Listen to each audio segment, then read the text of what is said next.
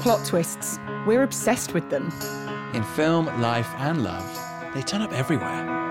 It's that moment in a story where it takes you in an unexpected direction. I'm Tom, comedy and impressions lover. And I'm Fran, super fan of reality TV and rom-coms. And we're from Now. And throughout this series, we're going to be interviewing TV and film stars, asking them all about their favourite plot twists, both on and off screen. So expect the unexpected, and hopefully some behind-the-scenes gems that you've never heard before. Contains spoilers. Obviously.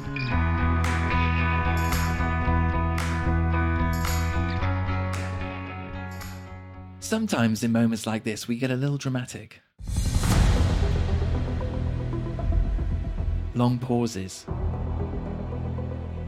Suspenseful music. Distasteful sound effects. All right. We promised we wouldn't do this, but the day has arrived. We've been building up to this. We've been chatting about it on Plot Twist all year. It's the eagerly anticipated Game of Thrones prequel, House of the Dragon. It is here, and you can stream the first episode on Now. Oh my goodness. I actually got a little sneak preview, and let's just say it is sensational. So much build-up, a lot of anticipation. It hasn't failed to deliver. And to celebrate, we've got two stars of the show, Steve Toussaint and Eve Best, to join us. So we've got to delve into this world of this Targaryen dynasty set 200 years before Game of Thrones. So Steve Toussaint and Eve Best play a power couple, essentially. He plays Lord Corlys Velaryon, aka the Sea Snake, and she plays Rhaenys Targaryen. She's the queen that never was, overlooked for the throne, and Corlys is one of the richest men in Westeros and one of the greatest sailors ever to sail the seas, famous for 9 voyages in the past, and together they are on the King's Council and very, very influential. And you may remember in Game of Thrones, there were 3 dragons. Well, there were 17 as part of this Targaryen dynasty, so you can see why they've been in power. But tensions are starting to build. Who's going to be the successor? Who's going to take on the Targaryen dynasty? And perhaps an internal civil war is on the horizon. But they're very much on the inside, so it'll be amazing to get their take. You may know Steve from Prince of Persia, Flight of Fury, and Eve's been in Nurse Jackie, great show on Showtime, and even played Wallace Simpson in The King's Speech. They both come with pedigree. So, let's get to it. House of the Dragon special on Plot Twist. And there's been a little fun rumour about Steve in relation to his character, so I thought maybe that was a good place to start. Steve Toussaint, Eve Best, thank you for coming on Plot Twist. Absolutely thrilled. Oh, thank you. The anticipation is building. And I think your motto in life is enjoy the moment. And I've got to ask you both, are you enjoying the moment? We're a week away. Yes, I think we are, except when people say we're a week away. We get this countdown and you start thinking, oh no, people are going to see it. But I think, you kind of just have to be present, be here now. I think that's what we're trying to do. Yeah. I do get quite nervous, actually, with things. Like with Comic-Con, I was really nervous. Were you? Yeah, it makes me feel a bit sick to think about Is that the more fact the that it's a reaction week from the away. audience? Yeah. Right. No, when we're doing it, I don't get nervous. Yeah. But it's we're doing all of this stuff and the response and things. But what can we do? Just When did you first get cast to now? How long has that process been? How long are we talking? I was good over a year. Over a year, I think, because I was shooting something else towards the end of. Hang on, this is 23 now. Hang on, what? It was October. It's 22. Oh my gosh, Yeah, I know. 20. So it was 20. Late 2020 was when I was going through the process. Yes, me too. Yeah, it was around September, October 2020. Yeah. Quite a process, yeah. That's amazing. Gosh, that's You put it like a long time ago, doesn't it? Well, before we get to some plot twist questions, I thought for the listeners, let's give a bit of background, about your characters, the dynamic duo, power couple of the series. So we have Rhaenys Targaryen, your character, Eve. Rhaenys Targaryen, the queen that never was, and she's with Corlys Velaryon, yeah. Corlys I know Velaryon. it's terrible. We are Valyrians. Yeah. But our family name is Velaryon. Okay. It's bonkers. Yeah. And he's famed for these voyages. He's done 9 voyages in the past. Voyages, He's brought diversity to the lands through all the spices and material he's brought back from these ventures. Very, very rich man. And arguably one of the greatest sailors Westeros has ever seen. Yes. and played by a very talented actor, and you, Steve, you might know where I'm going, but you get a bit seasick occasionally. Oh, God. You see, I should never have let that slip, right? You're so messed up. Oh, that's so bad. Yeah, and the thing is, I never used to have any kind of travel sickness at all, but it's just the last couple of times I've been on a boat. I went, years ago, I went deep sea fishing once off the coast of Charleston. Wow. And suddenly I was sitting on the boat, and I was sitting above the engine. And suddenly I was just like, oh, God, please make this stop. And that was the first time. And then I was shooting something, and I think it was in Guadeloupe, and we decided to go for a boat ride. And again, the same thing. So I'm like, oh, have I become one of those people? And then I get this gig. You know. Oh, the irony. I know. Were there many scenes on boats where you had to sort of deal with that, or was it? Thankfully, no. Thankfully, okay. this time, no. So I'm very grateful for that. But I live in dread, and I just wish I hadn't said that. Yeah. I'm sorry for bringing it up. I just that was a bit of fun. To start with. Now let's ask a plot twist question. This is the Plot Twist podcast. The first one we ask is about in your life or career, a sort of defining moment maybe that your own story has changed. Can either of you think of a particular standout moment? Yeah, mine is, I think what's going on with me right now is because I live in Italy, and I suppose the plot twist for me was Brexit. Because I'd bought a little tumble-down, ramshackle, tiny little cottage in the mountains in Italy. Beautiful. Mainly as a holiday place to, just a place to go when I had free time. And then I was hardly ever there because I was working all the time to pay for rent in a place in the UK, which was just so sort of backwards. And when I remember the night of the Brexit vote, the day of the Brexit vote coming through, I just thought, right, I've got to, and there were other things that were going on in my life as well that were just time to make some big changes. It just felt very clear that everything needed to change, and I needed immediately to go and be in my place in Italy while I still could, while the fallout was still happening, and while I was still technically European for the last few moments. And so I just let go of everything, put loads of stuff into storage, got rid of the place that I was renting in the UK, and packed up, bought this old second-hand car, packed as much as I could in the back of the car, and drove across Europe and just started this life in the middle of nowhere in the mountains, on a mountainside with an olive. I'm now like an olive farmer, and I basically that's my life, and and I'm growing vines and pressing my own wine and growing my own veggies, and I just spend all day hauling wood or digging trenches or dealing with the land. And so it's been a total contrast, total life change.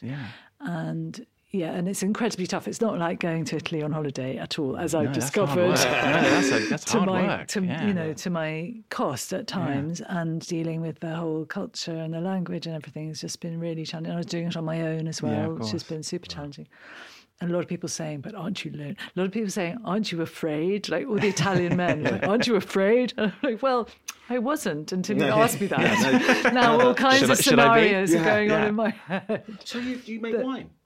I wouldn't say I'd be selling it anytime soon. Oh, no, bring but some it was back. Alcoholic. When you come back, bring on the set I next think time. Last year's wine has now turned into, I would say, really suspect vinegar. Oh, right. But if I make any this year, I'll try and bring some. Yeah. That's pretty cool. Quite an interesting juxtaposition between that life and then obviously this world of I tell you what, it was actually and... quite a good prep in a weird way because it's like the Wild West where I live. It's not at all like sort of Italian Riviera style. It's completely, there are hunters with, there's wild boar everywhere, deer everywhere, wolves. I've got wolves in my wood who just sort of trot past the thing. It's really, it's a really tough, I can imagine, visceral life, and so it's quite, in some ways, it's much closer to a Westeros kind of existence than if I was living in London. Yeah. Gosh, that's extraordinary. That is good. Anyway, so that's mine. Well, Steve, try and top that. I can't. I can't. That's extraordinary. No, I'm trying to think, because in my life there have been people who have come in and advised me along the way, and it's helped. I guess if I was to think about what was life-changing, it'd probably be way back when I was at university, actually. When I grew up in South East London, grew up on an estate in South East London, so the idea of being an actor was never an option. I didn't know any actors. I didn't go to the theatre. Do you have any passion for it? I mean, I had passion for playing and for, like when we did like skits and stuff at school, I enjoyed doing that, but I had no idea how you would do it. So, and I'd never seen an actor in real life. So I thought they just all lived somewhere else. But when I was at university, I did a play, and one of my friends was a student, one of the students, he had got into RADA, but then chose to do law instead. And he told me all about what it meant to be an actor, how you, well, at least had to get into drama school anyway, all that stuff. And I think that was the first time I even had an inkling that it was possible. So I guess that would be it. I think that would be the first thing, because it was never on my horizon. Where I grew up, we were going to, if you worked in an office, you were successful. That was it. You weren't working with your hands. So that was what I aspired to. And I was the first one in my immediate family to go to university. So I'd already made it. I'd already done it. My family, because my mum, when I was growing up, my mum was like, once you get your O-levels, you can do what you want. So I got O-levels, and she was like, I was kidding. Once you get your A-levels, you can do what you want. And it went all the way till I got a degree. And then when I got the degree, she was just kind of like, rats.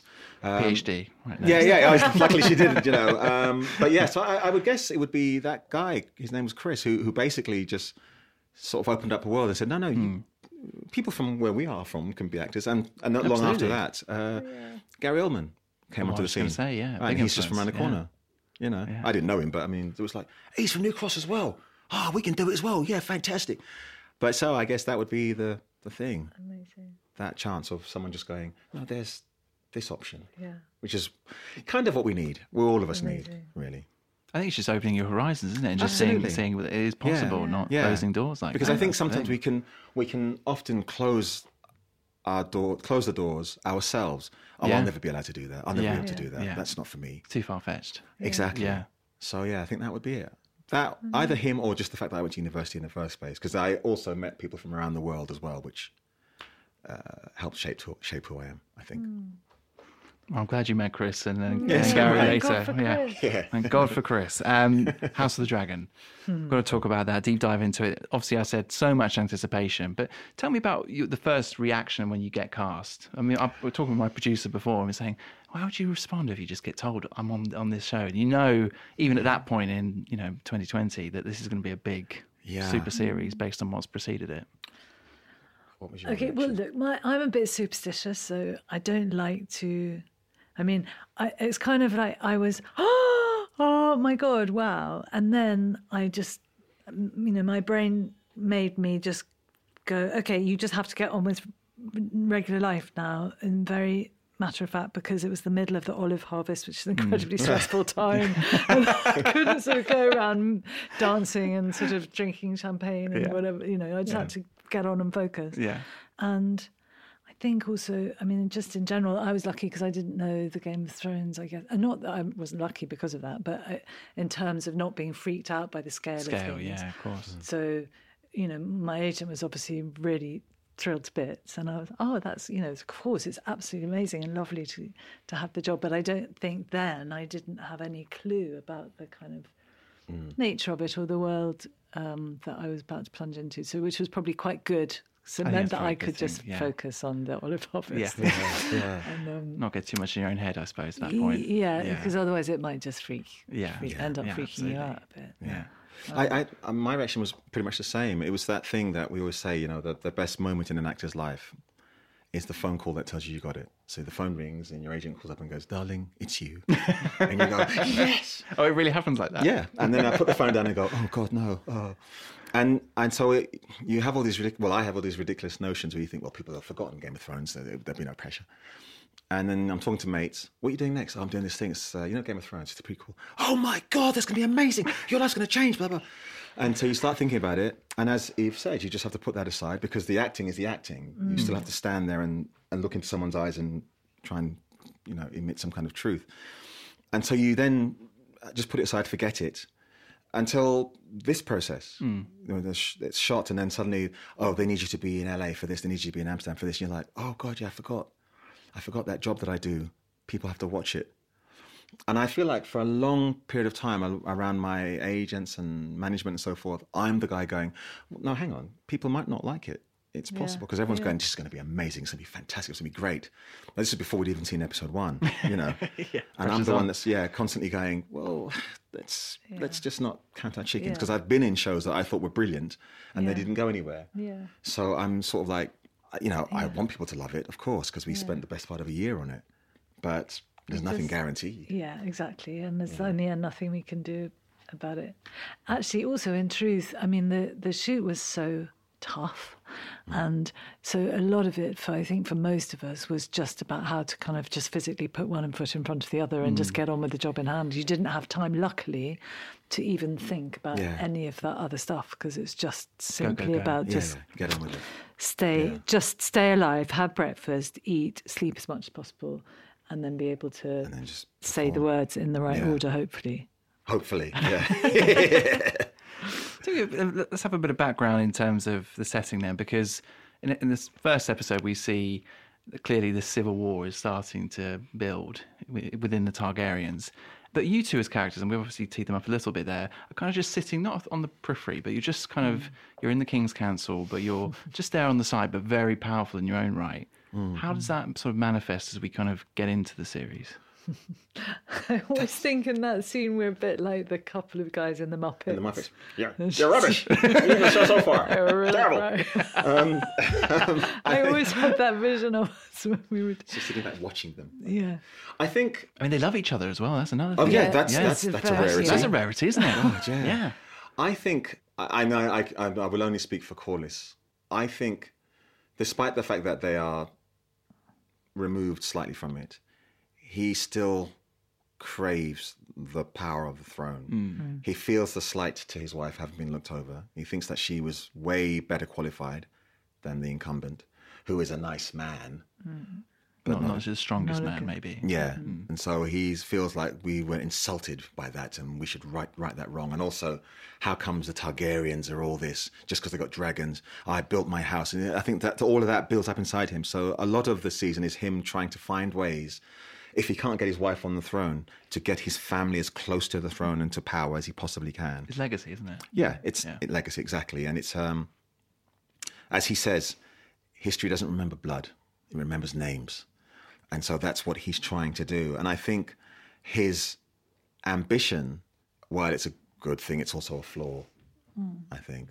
But I can't speak for how Rhaenys... She doesn't seem as fast. She's a bit of a cool cat sitting back. Yeah, she's an ambiguous character, and I think she's very, very politically very, very astute, very good at playing the game where, you know, perhaps sometimes Corlys is more combustible temperamentally, but she's, I think, from breeding and that's why she would have been an amazing leader. But yes, by her temperament, she's just very good at spinning a lot of plates and appearing very, very cool exterior, and everything's just hunky-dory, tickety-boo, when it's actually, you know, quite patently not.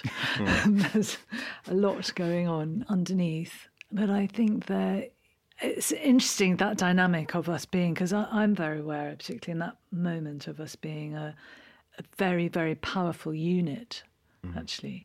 And it's partly because we're a couple, and because we're the only true partnership that's based on love and mutual respect in the whole show, I think in the whole land. It's not a merger of convenience, is it? No, absolutely. Yeah, it's a genuine partnership. And, you know, there's that thing in Play Macbeth, there's, you know, when he first greets Lady Macbeth, he says, "I'm my dearest partner of greatness." Yes. And you feel that's something in their relationship, and it's not that they're not like Lady Macbeth and Macbeth necessarily, but that the strength of that connection and that mutual respect and the fact that they are of equal power and equal intelligence and really honouring each other in a way that, you know, men and women can when they're at their best, is very striking and is actually very intimidating, I think, for everybody around them. It gives them a sort of golden seal, doesn't it, somehow, that I think makes them extremely... formidable. That's an excellent word, thank you. It's sort of like having a dragon in the room that's just sitting there biding its time, but you know that it could at any moment wipe you out. I think one of the things that will resonate with the audiences, and it probably did with Game of Thrones as well, is how it relates to society today. Absolutely. Obviously, you've got the dragons and the medieval themes, but you've got, families arguing. You've got inheritance there. You've, politically stabbing you in the back. We've seen that in modern day politics very recently. So Yesterday. Yeah. So that is something that's going to work, isn't it? With I hope audience? so. I mean, I think a drama, a show, reflects the time that it's made anyway. We were just discussing the fact that the very first season of Game of Thrones was shot pre-Me Too. And here we are in a post-Me Too world. And there is some resonance of that in the show. It's still a brutal show. There's still these very strong ideas of what relationships are and where men are and where women are. But at the same time, it is the relationship between 3 women, basically. It's Rhaenys, Rhaenyra, and Alicent. These 3 women are the core of this thing. The woman who was overlooked because she's a woman, and the one who's been named, and the one who's trying to get her children to the throne. So suddenly we have this drama which is about the patriarchy crumbling, or it's fighting in its last throes to maintain power. And that is what we see today.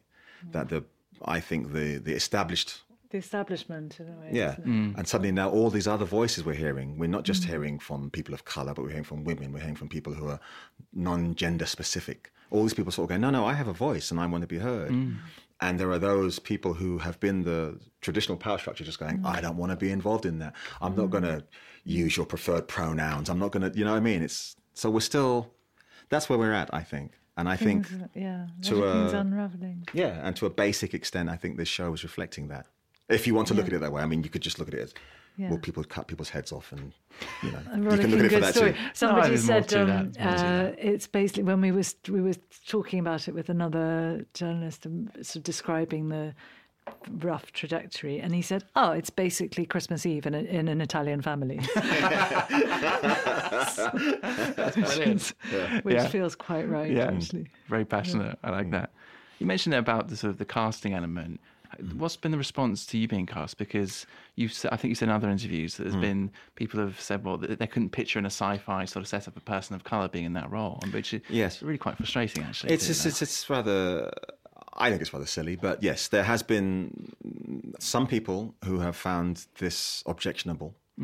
From the moment it was announced, my first photo, there was some racial abuse, which was a surprise. It wasn't a surprise because, I'm black it's there. and I've lived this world. But it was like, wow, so quick and so blatant. Goodness me, you're not even trying to hide it, except you are because you're on a keyboard. But I kind of think there are some people who read the books and they would consider themselves to be Puritans. And so when they read them, maybe there's a description of Corliss, I don't know, or we tend to see people as we want to see them. When you read a book, you have your own picture, because we want to see each other. So there's been that. But then for all of the bits of negativity that I've come across, and some people have gone out of their way to make sure that I see their negativity, because there are discussions that are taking place on platforms that I'm not on. But then there are people who decided, I'm going to tag him in because I want him to know how I feel. And I kind of go, well, there are shows that I watch, or that I don't watch, that I don't like. I don't like the idea of them. I've never felt the need to broadcast that I don't like that particular show, or that I don't like that particular actor or performer. Because there's so much other things going on in my life for me to be sort of going, I want you all to know that I don't like him. And so I think if you read that the black guy is playing the rich guy in that show and that bothers you, don't watch it. But if you feel the need to insult him and then spread it around the world that you don't like that show, I'm like, man, you need to sort your priorities out because you don't have really a life. Do. Yeah. Get out of the bedroom, bro. Really do. Put your pants on and get out. There's a world out there. I don't think they are. I think they're staying in the whole time. But yeah, I mean, I've seen the first episode. I think, you're both marvellous. So thank you. And I hope that your casting does change those perceptions when it comes to that would be a positive. Well, I mean, look, we we were talking about this morning, and there was a big furore when Daniel Craig was named as the new Bond because people were going, blonde, a blonde Bond, blue eyes. Yeah, and now most people are like, he's one of the best of the Bonds ever. Yeah. So I don't know if I'll get that trajectory, but hopefully people just be open-minded. No, you're the best. visual transformation. Now, HBO is known for the sort of production and the props and the behind the scenes. What was it like for both of you? You sit in the chair, an hour and a half, I'm assuming, probably. You would assume correctly. Oh, okay. Add an extra hour onto that, and then another day. Really? For me. Well, when we first started, it was a 2-day process. You're because kidding. I had hair down to my waist. Yeah. And to plait it all, because I had to have it all plaited down to my skull, really tight, little plaited away. That took a really long time, so I had to come in the day before to get that all done.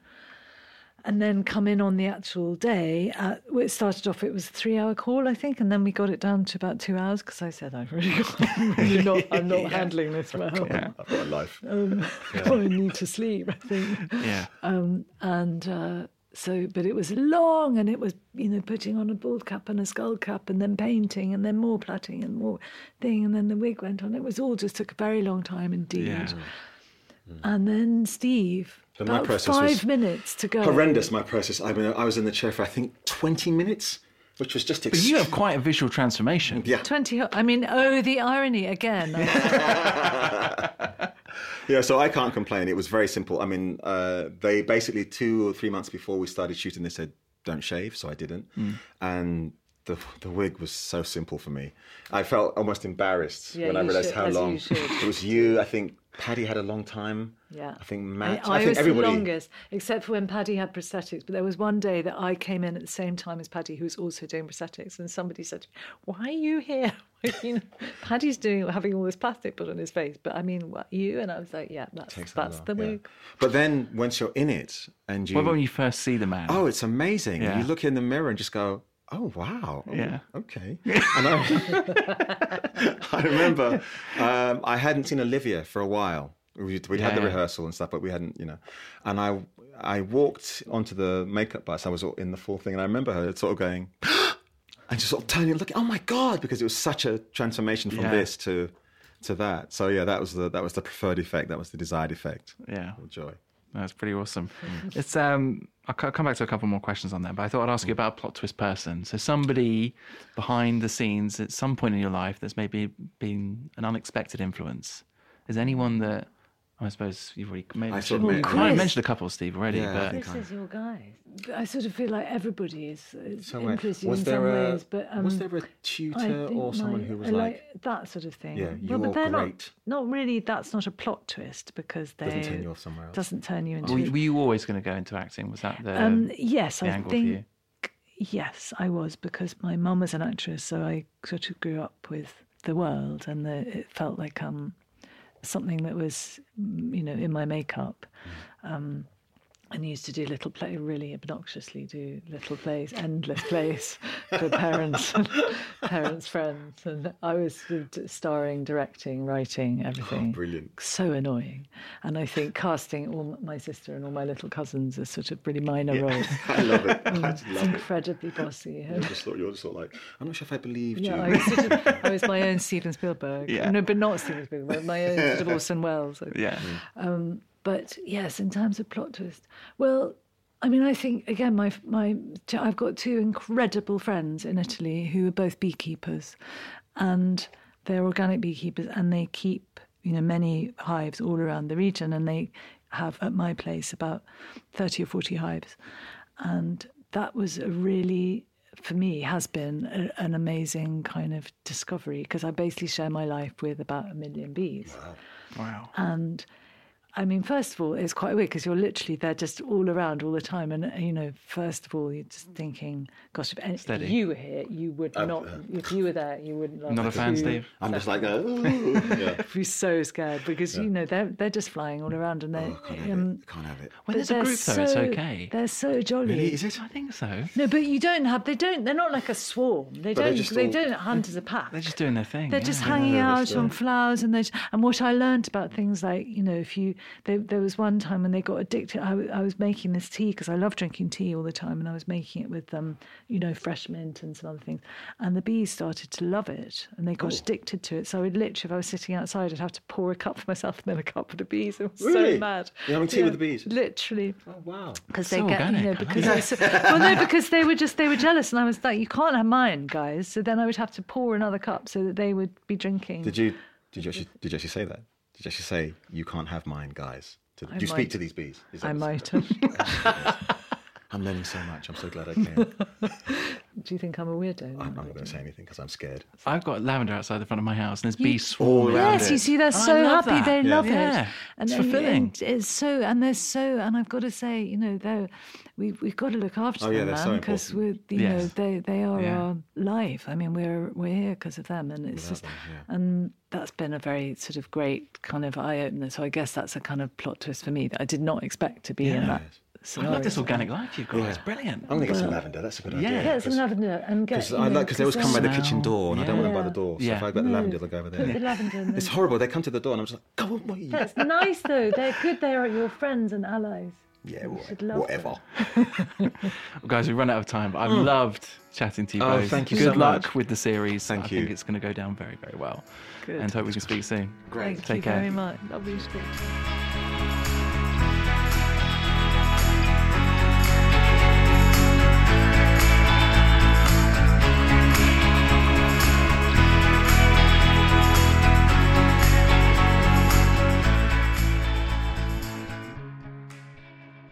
Big thank you to Steve, Toussaint and Eve Best. Really, really fun chat. And I've got to say, when we delve into House of the Dragon and all the sort of themes surrounding the show, I didn't think organic farming would come up. But that's the beauty of plot twist, I suppose, in that you do get these interesting juxtapositions between organic farming in Italy and then being on the set of one of the biggest shows, arguably in history. So, yeah, very, very interesting. With Steve, one thing I found really interesting was what he was saying about how he got into acting as part of his plot twist, and that it was never really on his radar. And we've had a few guests that have said something similar. And actually, when you see somebody from a similar area, somewhere where you've grown up, like he said with Gary Oldman, it's like, oh, you're from my neighborhood, you're from my block. Actually, maybe I can do this. Maybe this is possible. I think there's a really nice sort of sentiment in that. So that was really nice to see. And of course, we spoke about the show. As I said earlier in the intro, it does not disappoint, and they're both their characters. I'm very intrigued as to where they go in the story. There's going to be this tension between two sides of the Targaryen household. Where are they going to sit in amongst that? And obviously their influence and their power outside of dragons is substantial. So it'll be interesting to see how this plays out over the 10 episodes. And I love the conversation about makeup as well. I mean, you go and have a Google and look at them as themselves, as Steve Toussaint and Eve Best versus their characters. Just see the transition. It is quite extraordinary. But also the fact that there was such a contrast between his time in the makeup chair versus hers. 20 minutes versus a couple of days. That's the difference there. But yeah, it goes to show the level of investment in production to visually enhance and to really create this Westeros world. Extraordinary. So you need to go and check it out. The first episode is out. It's out there. Go and watch it on now. It is dropping weekly over the next 10 weeks. It's going to be sensational. Well, there we go. Big thank you again to Steve Toussaint and Eve Best. Thoroughly enjoyed that. I think in the meantime, I need to go and watch this episode again, really get into the detail of it. So until next time, enjoy House of the Dragon on Now.